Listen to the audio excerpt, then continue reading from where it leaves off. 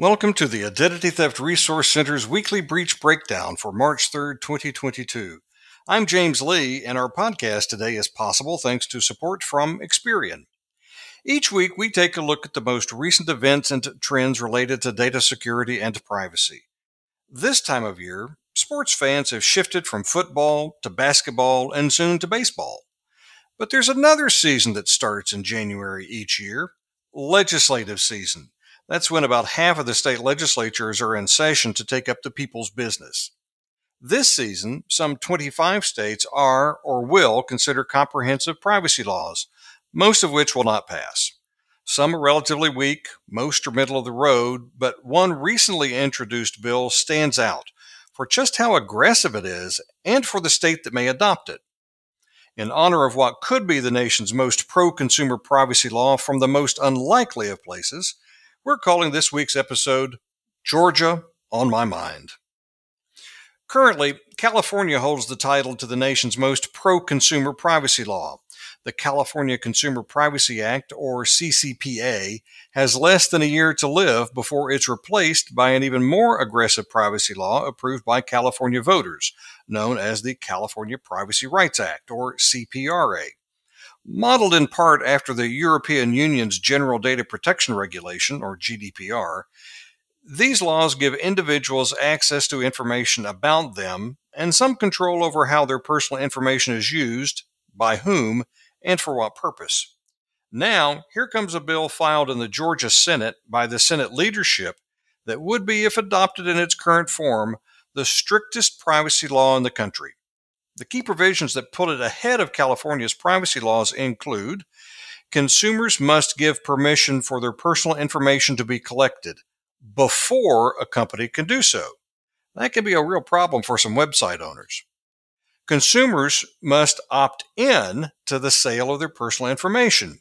The California, Virginia, and Colorado privacy laws also give consumers a similar right, but it's the right to opt out of data sales. The Georgia law would require people to opt in. The proposed Georgia law goes beyond other states' privacy regulations that allow consumers to request data to be deleted by creating, in Georgia, a right to be forgotten. That's similar to the EU's GDPR. In other words, deleting information in a database is not enough. Organizations would have to remove any public posting of consumer information, including links on search engines, websites, and social media posts. The most controversial provision may very well turn out to be the enforcement mechanism. California's law allows individuals to sue only in the event of a data breach and only then if certain data is involved. The Georgia law, if enacted, would create a blanket private right of action for violating any provision of the privacy law. Individuals could recover actual damages and statutory damages of $2,500 per violation or $7,500 per violation if that action was intentional. By the way, it's that private right of action that is one of the two primary stumbling blocks to Congress passing a comprehensive federal privacy law. There's a lot in and about this proposal that is surprising. First of all, Georgia is home to some of the largest data-centric businesses in the world, and they would be directly and significantly impacted by this law if enacted. And a very progressive privacy law is being championed by some of the most conservative lawmakers in the country.